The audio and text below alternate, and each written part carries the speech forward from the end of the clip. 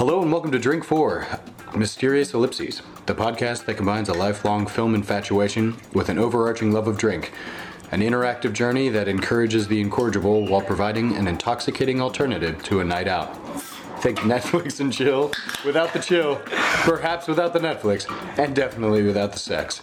Who knows, maybe we'll learn something along the way, or at the very least, have a bit of immature fun. Excitement can hardly be contained here this week because we are watching Stanley Tong's inimitable and incredible Rumble in the Bronx. And I am joined, thankfully, outside of the Closet of Sorrows, by many various guests. I'll let them introduce themselves. We're going to start with a man who can't wait to crack open a cold one. Hi, I'm Andrew Clark. I am the creator of the Lost Cat podcast, which you can find on the internet by searching for the Lost Cat podcast. And I'm currently drinking, it's blue. Okay, I'm done, thanks. My name is Zoe Anderson and I also do a podcast, but a kind of different podcast. It's called Fantastic Beats and Where to Find Them, and it's a music and chat show with a little bit of swearing. We also do a radio show with Transmission FM, which is called T1 Presents, and you can find it at t.1.collective without the final E on Instagram, Twitter, Facebook, etc, etc, etc. That's me. I think Fantastic Beats and Where to Find Them is like the best name in the world ever. I'm glad somebody thinks it's a good name. It's wonderful. Thank you. I think it's fine. So my name is Lebeja Kudia. I am a writer. I am not on the internet in any way. I'm here now. So yeah. Definitely a drinker. Yeah, I am definitely a drinker. Wordsmith. Good evening, everybody. I'm George Cresswaite. I am a Doctor of Philosophy, a Master of the Arts, a lecturer in film studies at King's College London and the Met Film School.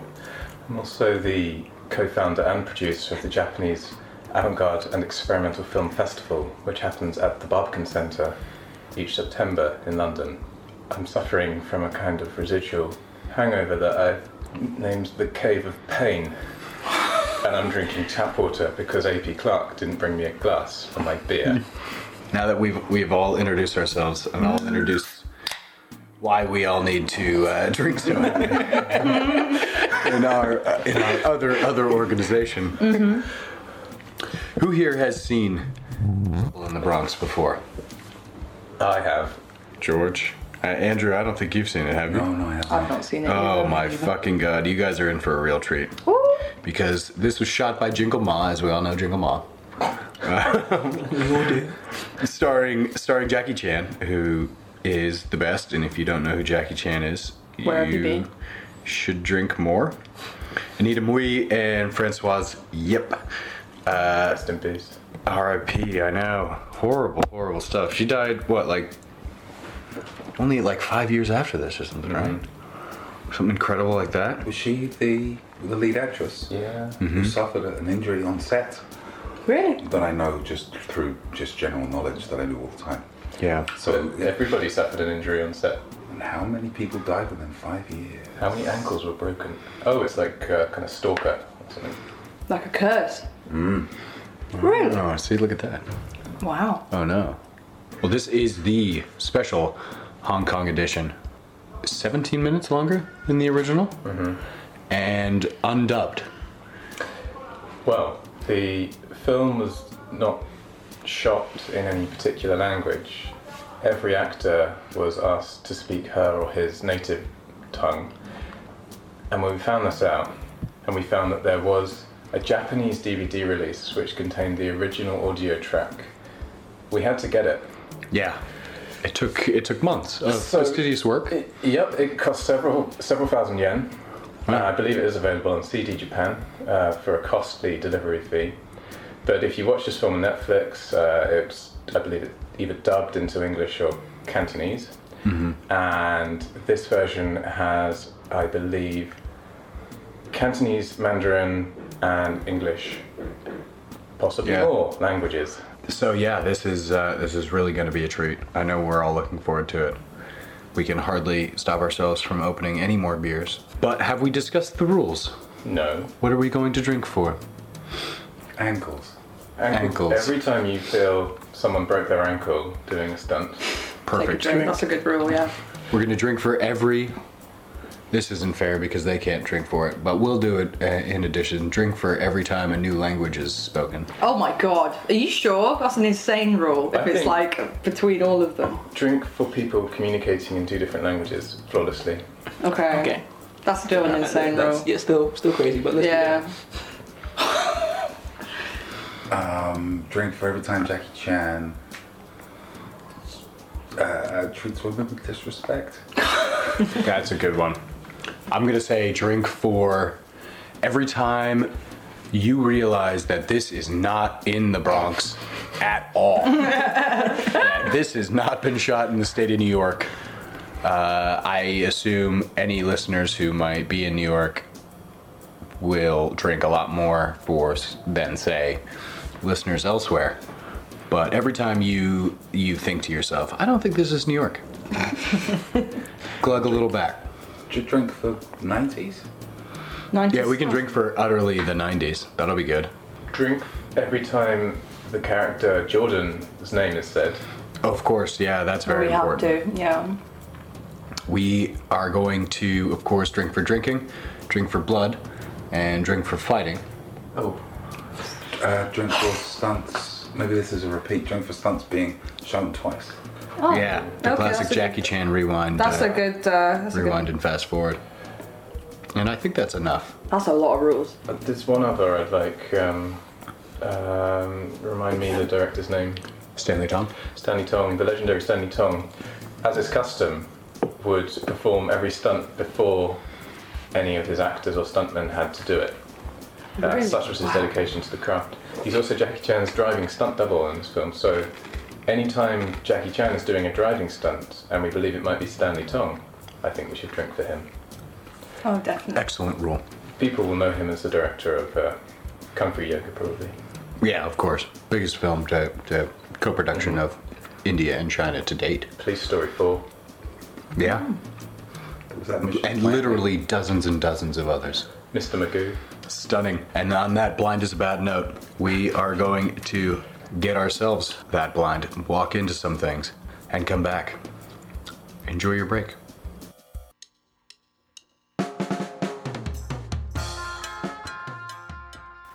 We have a very special sponsor this week, a product that's very near and dear to my heart, in that it's booze related.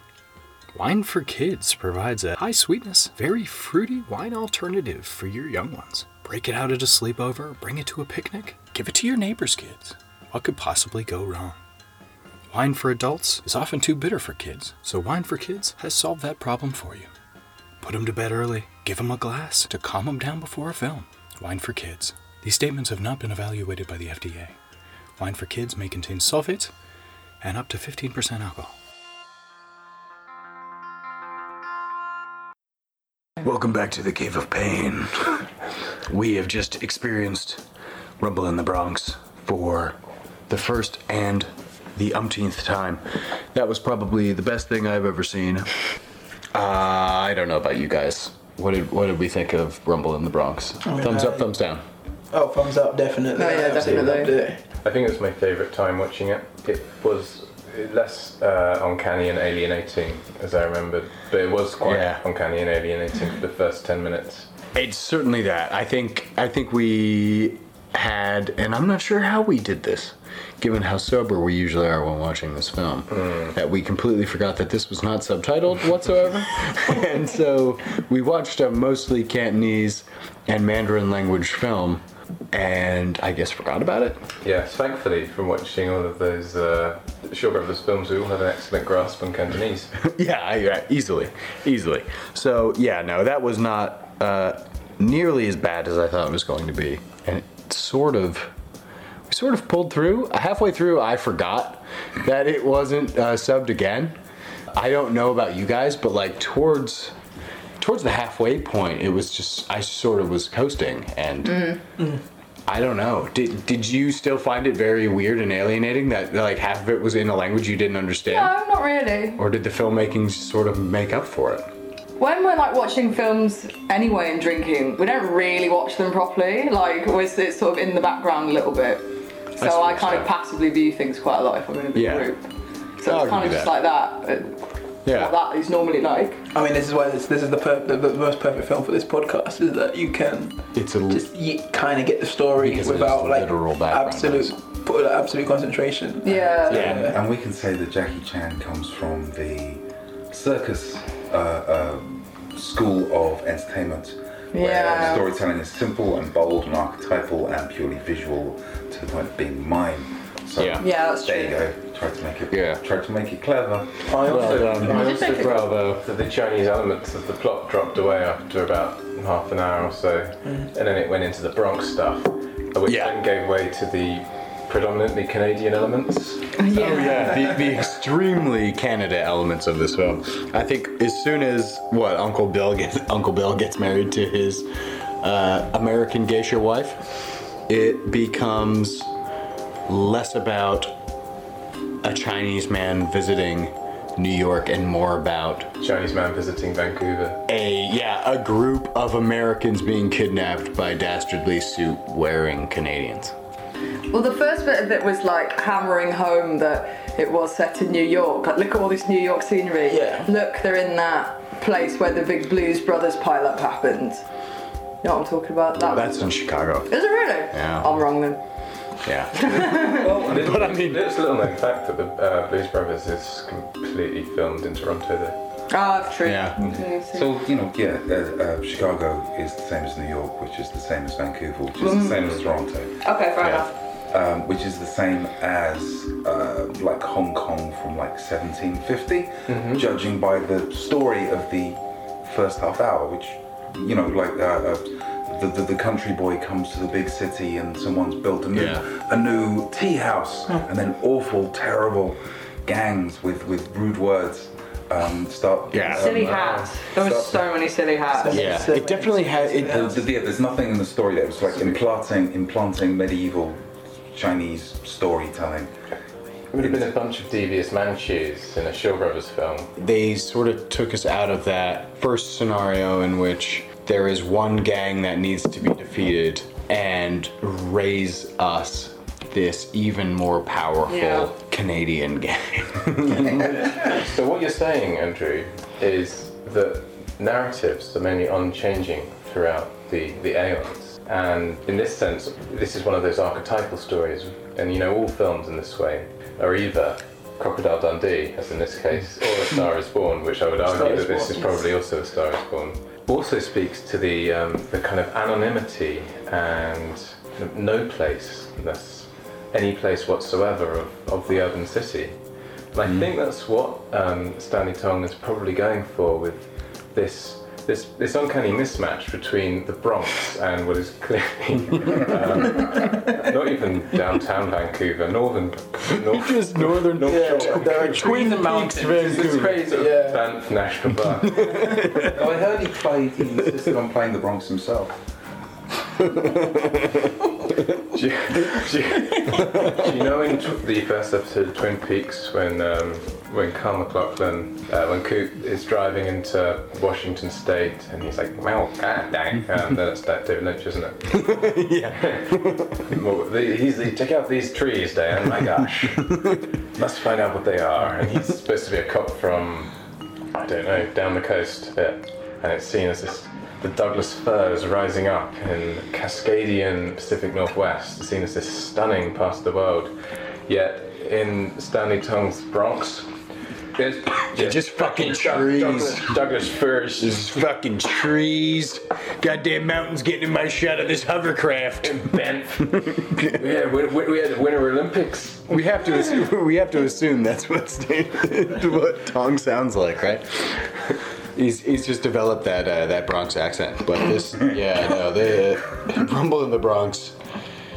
It's just so much better that it doesn't look anything like the Bronx. Like none of it Speaks to that poet of the Bronx and, you know, doyen of American postmodernism, Don DeLillo. Who wrote so evocatively about life in the Bronx. Oh my god. I'm bringing Don DeLillo into this because this is great.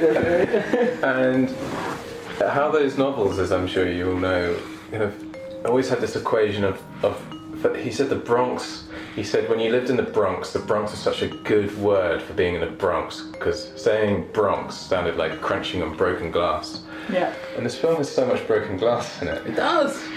Damn. There you go. Oh, wow. Drink. As my drink for George having a PhD. Handing in a PhD on Rumble in the Bronx after 40 minutes. I've never been to Bronx, but I have watched RoboCop and RoboCop 2 lots of times. Were they shot in Vancouver? Well, I thought they were kind of similar. I assume they're shot in Vancouver. So, like- I assume I've never seen New York City. Yeah. Even when I was there, I think American Put a poll Airlines in. just does some sort of really cheap deal and they take you to Vancouver and they're just like, oh yeah, we got a film shooting over here. You guys are real polite, so we just really like to have you. Yeah. So the point is that the cities only ever exist in our minds. And movies are the minds of the culture. It's probably shot in The Hague or something. But all of that's great. What about Jackie Chan's penis? Yeah, that was That's the question. Yeah. I wish he really got into more peen Yeah. action. This is probably as scantily clad as we've ever seen him. Yeah, talk about his wardrobe. Yeah, the one He has piece was many, great. he has many. You know. So many great 90s pieces, which led to so much more drinking. Yeah. I don't remember what he shows up in, but he definitely starts doing some CrossFit style, like headstand push-ups in a wife beater romper of some sort. I suppose in like a sports vest romper for you English people, and it's there's just so much. It's so form-fitting, and you really get to see everything, You really do. which is really important. And he's moving it about. I mean, he's doing exercise. He's doing a lot of stuff there, and he always seems to be glistening. And whether or not that's false Van Damme version of glistening, or if that's because he's from the Stanley Tong school of I do this myself. He's just jogging around, eating really salty foods to Van achieve. Damme, I think was pure 100% genuine cocaine sweats. Oh wait, yeah, well, all right, I'll give you that. But I don't think Seagal's heart rate has raised above 80. Going up a flight of stairs, I imagine he gets quite a glisten going. Do any martial arts superstars show penis in any of their films? Ooh. God, imagine if Chuck Norris had. Schwarzenegger shows his arse off a lot in his. You do see his penis in Terminator. Yeah, Isn't it more you see a fine? CGI. You see a CGI penis, right? No, in the first one. Oh, in the first one. he's walking towards the punks and he's naked, and the little Arnold Schwarzenegger just flap about a bit. That could be seen out of Rumble in the Bronx. Well, he definitely shows his penis in Hercules in New York, right? That's Oh, a PG. deliberately, it's a PG. Then the other one, Pumping Iron. Oh, He shows it in one of the- his ass a lot. He talks about coming. Jeez. Well, is there any film that wouldn't be improved by Some peen. the lead actor, male actor, showing his peen? Seagal films, probably. Although maybe improved, not necessarily in a good way, in more of an irony way, more of a, oh, I'm gonna wear sandals and socks and Birkenstocks, and it'll be funny now because I don't need a Walkman because I have my phone, but I'm gonna have one anyway. If I throw out some action star names and you tell me yes or no whether you'd like them to do some full frontal nudity. It's gonna be yes across Across the board, probably. Yeah, are you kidding me? We'll try and find the There's best. no such thing as a bad peen scene. Okay, We'll try and come up with the best. okay, Dwayne situation. Johnson. 100%, that would be the best. Yes. That might win. I feel like he might be a touch too Las Vegas. You know how they have sexy. Las Vegas is very sexy, but everything's so tightly perfect and plastic, Yeah. like a Ken doll or a Barbie doll. I guess I want proof that the man is. The man does have. Yeah. I imagine it's like that can of lager you got there, buddy.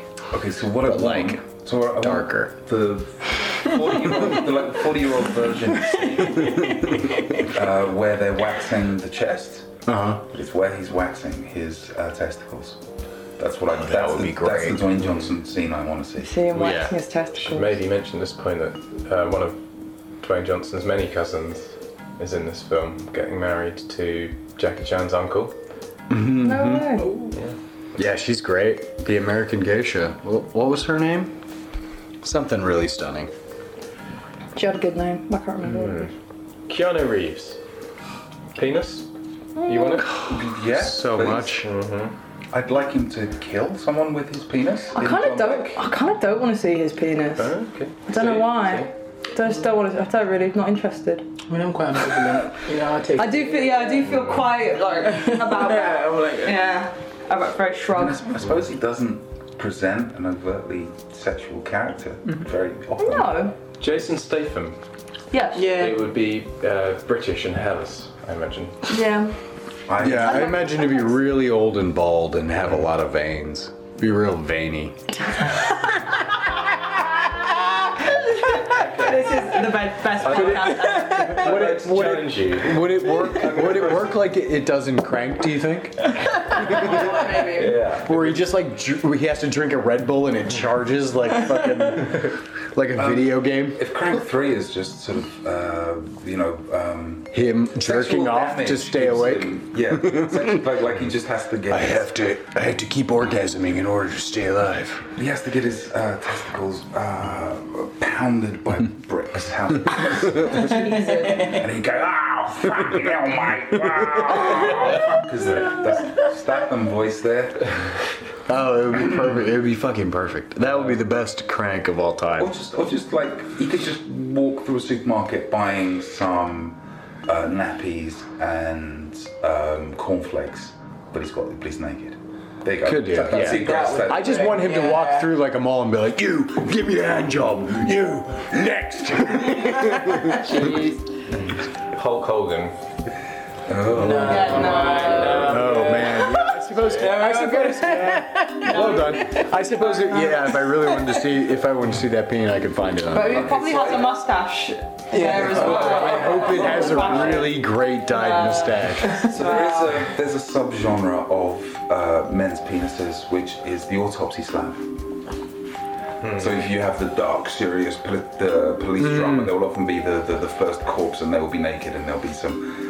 Anyway, Hulk Hogan in that situation, that's what I want. Okay. Okay. Hulk Hogan has to be dead for you to be accepted. Yeah. It's not like him like awake walking around like tanned, like he has to be pale and on some stainless steel. And they identify the body because the penis has a moustache. I want him That's to how they- I want him to tear a tiny like shirt off of his penis in order for us to see it.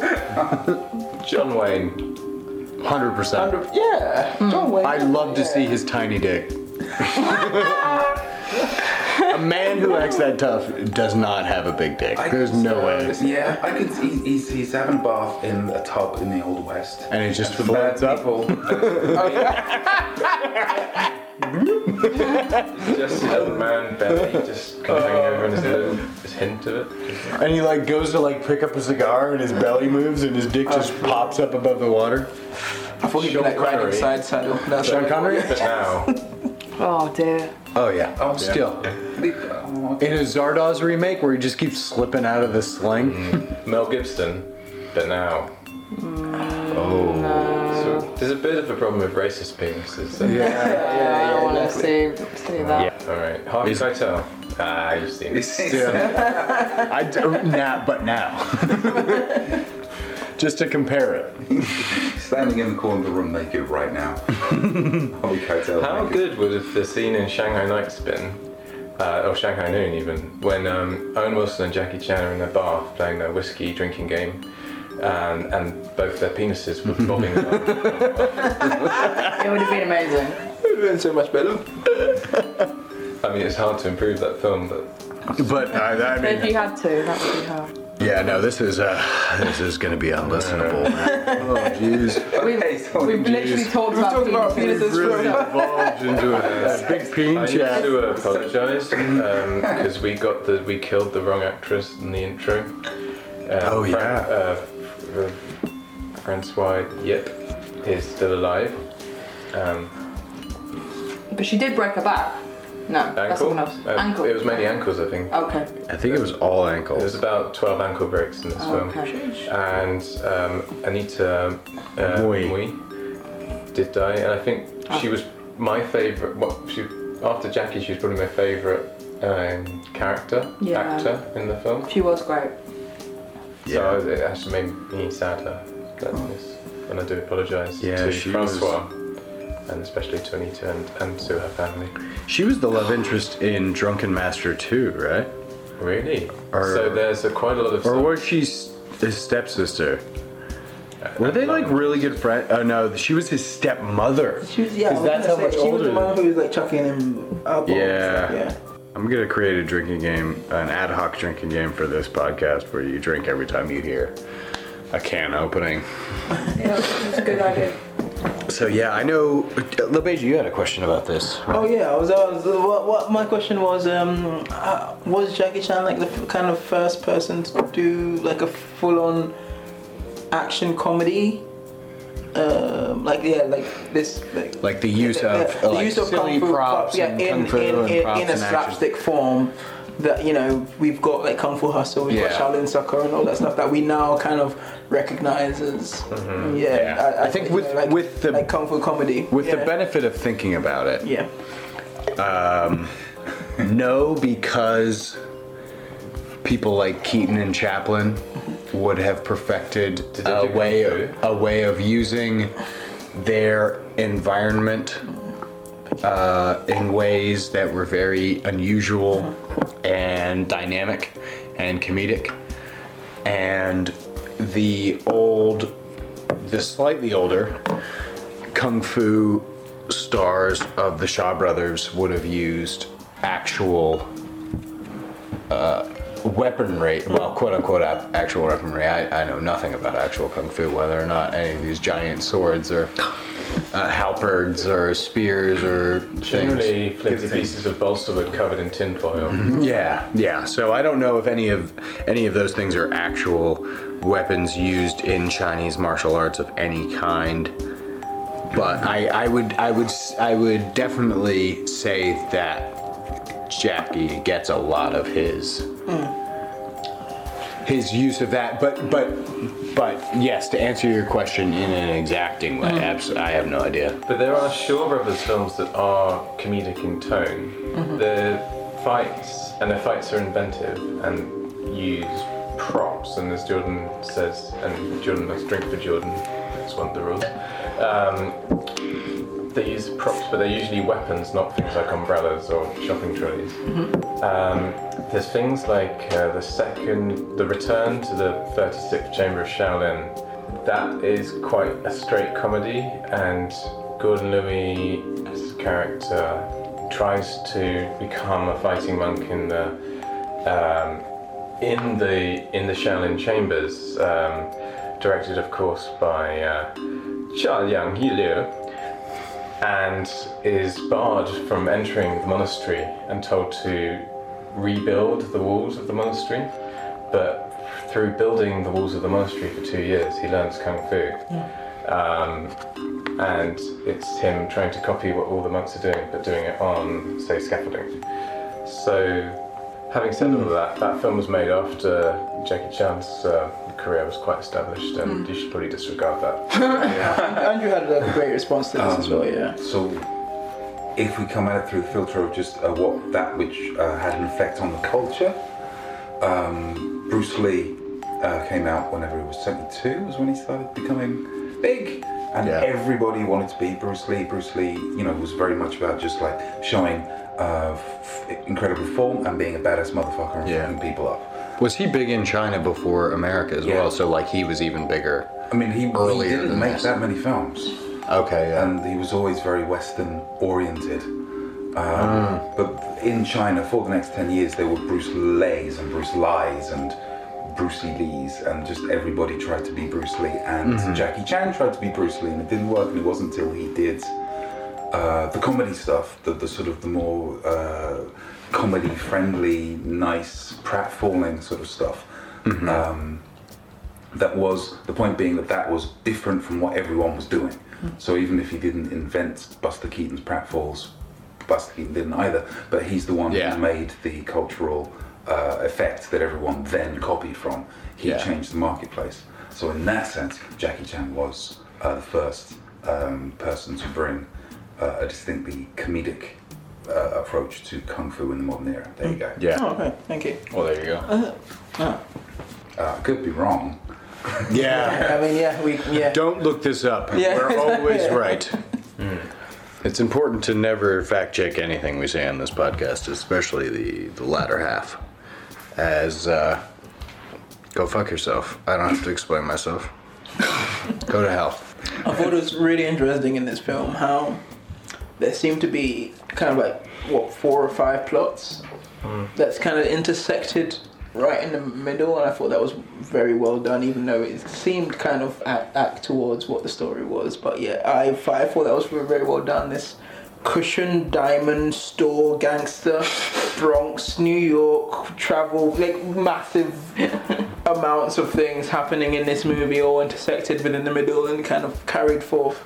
I thought that was really, really cool. I thought the kind of it started off as a police procedural. I'm Jackie Chan and I'm a police and I'm coming, visit my uncle. And then after about an hour, it turned back into a police procedural. It was really cool. It was a bit like Robert Altman's Shortcuts, but instead of being in LA, it was in Vancouver, the Bronx. Yeah.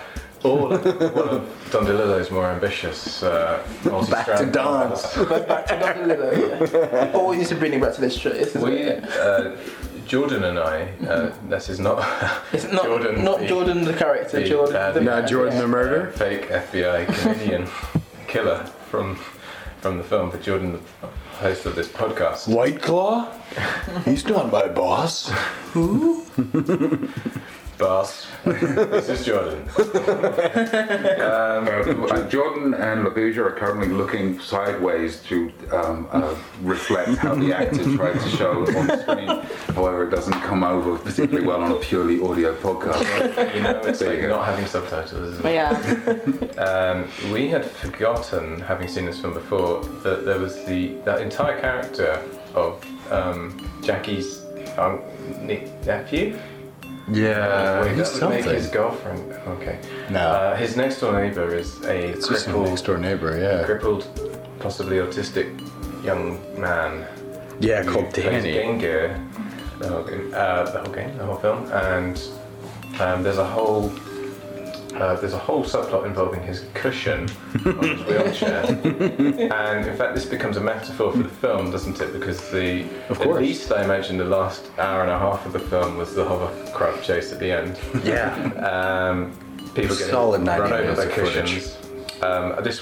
This was a drinking rule that was established during the film. Was drink for, I guess, mentions of the word cushion. Close-ups of the cushion, Metaphors for cushion. Things that are soft. It's definitely something that the more adventurous of you out there, I think everyone who listens to this podcast is probably in this room right now, but if there are any of you intrepid listeners out there, drink for cushion. Drink for every time you see a cushion. Drink every time you see a fucking couch. I dare you. We take these two poles presented to us in this film of the Bronx and Hong Kong, and then we ask ourselves geographically, what is in between? What is the buffer between these two spaces? What is the cushion here? Look on the map. It's possibly Vancouver. The cushion between Hong Kong and New York is Vancouver. There you go. Yeah. God damn it, build a fucking wall. Okay, so for those listening, Now that we've talked about Don DeLillo and the Bronx. Do people listen? My parents certainly aren't after I talked about penis for 30 minutes. Where would you rate this in the Chan filmography? Is this advanced studies? Is this one like, hey, you've never seen Chan before? This is the Rumble in one? Bronx. Oh. I mean, this is a great I mean- introduction to him, right? Isn't it? This could be both. Yeah. This could be an advanced study. It's probably not an advanced study because it was dubbed in English and there is. Well, no, it wasn't. Well, ours No, wasn't. yeah, Ours wasn't. This felt pretty advanced, actually. This is our yeah, no. If you have never seen the Hong Kong version of this and you decide without the ability to speak Cantonese or Mandarin to watch an unsubtitled and an undubbed Jackie Chan film that you've never seen before, this is for you advanced listeners out there. Where should one start with Jackie Chan? Like The Foreigner? I think the foreigner would be interesting. I think Police Story is a nice general introduction. Drunken Master. Drunken Master, The second this one, one, yeah. not like the really. I old believe one. the Shanghai Noon Dyad. Diet. Dialogy. Dilogy. It's that, right? What do you want from Jackie Chan? Do you want the amazing action, or do you want Yes. the comedy? Then Police Story. I mean, you want it Then both it's Police intertwined, Story. isn't it? You want the comedy and the action. Police Story is a perfect place to start, I think, in that way. It could have just been me, but in this, I felt like there wasn't quite so much of the endless fancy footwork. There was like Yeah. and the use Not of- as much of the There flash. was a Yeah. ladder. There was a ladder in the supermarket that he was sort of protecting, and he did not use it in a fight. Yeah, hard to do fancy footwork when your ankle's broken. True. Yeah, I wonder if this film was originally a lot more A lot more action. wild. Well, there's presumably a cut of this film where Stanley Tong plays every single part. Yes. Yeah, I Every really single want to see person. that. As is custom, Stanley Tong does every stunt before his actors or stunt people have to do it. Yet this film is mainly stunts throughout, and judging by some of the acting, they were possibly basing it on Stanley Tong acting out the scenes for them before. I assume, given how scary acting in this, i.e., acting for these people who've clearly never even told a lie before, Stanley Tong probably had to act it out for them first. So I really want to see those dailies of Stanley Tong just really going for it and recording this by himself. And Andrew, going back to your point, I now realize that Rush Hour is probably the place where people who have never seen any Jackie Chan film should probably start, because it's a great mix of the middle of his career where he's still fit enough to do really great things, American enough, Western, American Hollywoodized enough to really understand the plot and not have too much trouble reading subtitles, and just wildly action-packed enough that it's fine. And, Chris Tucker is a great foil to Jackie Chan's very serious, And quote-unquote, goofy cop man. Is that the one where he gets a grenade duct taped into his mouth, or is that like two or three? That's two. That's a good one, man. I love that fucking gag. When he's directed by American directors, because I don't remember Rush Hour at all. Yeah. But it had nice reds in it. I Yeah. remember that. The directing is not nearly as good. But clearly showing the fighting, just letting the fighting I do the don't know rhythm. if it's that clear in Rush Hour. No. I remember, I don't really remember those films. I remember renting them on VHS, and I remember them feeling very 90s and kind of glitzy and shiny, but cut.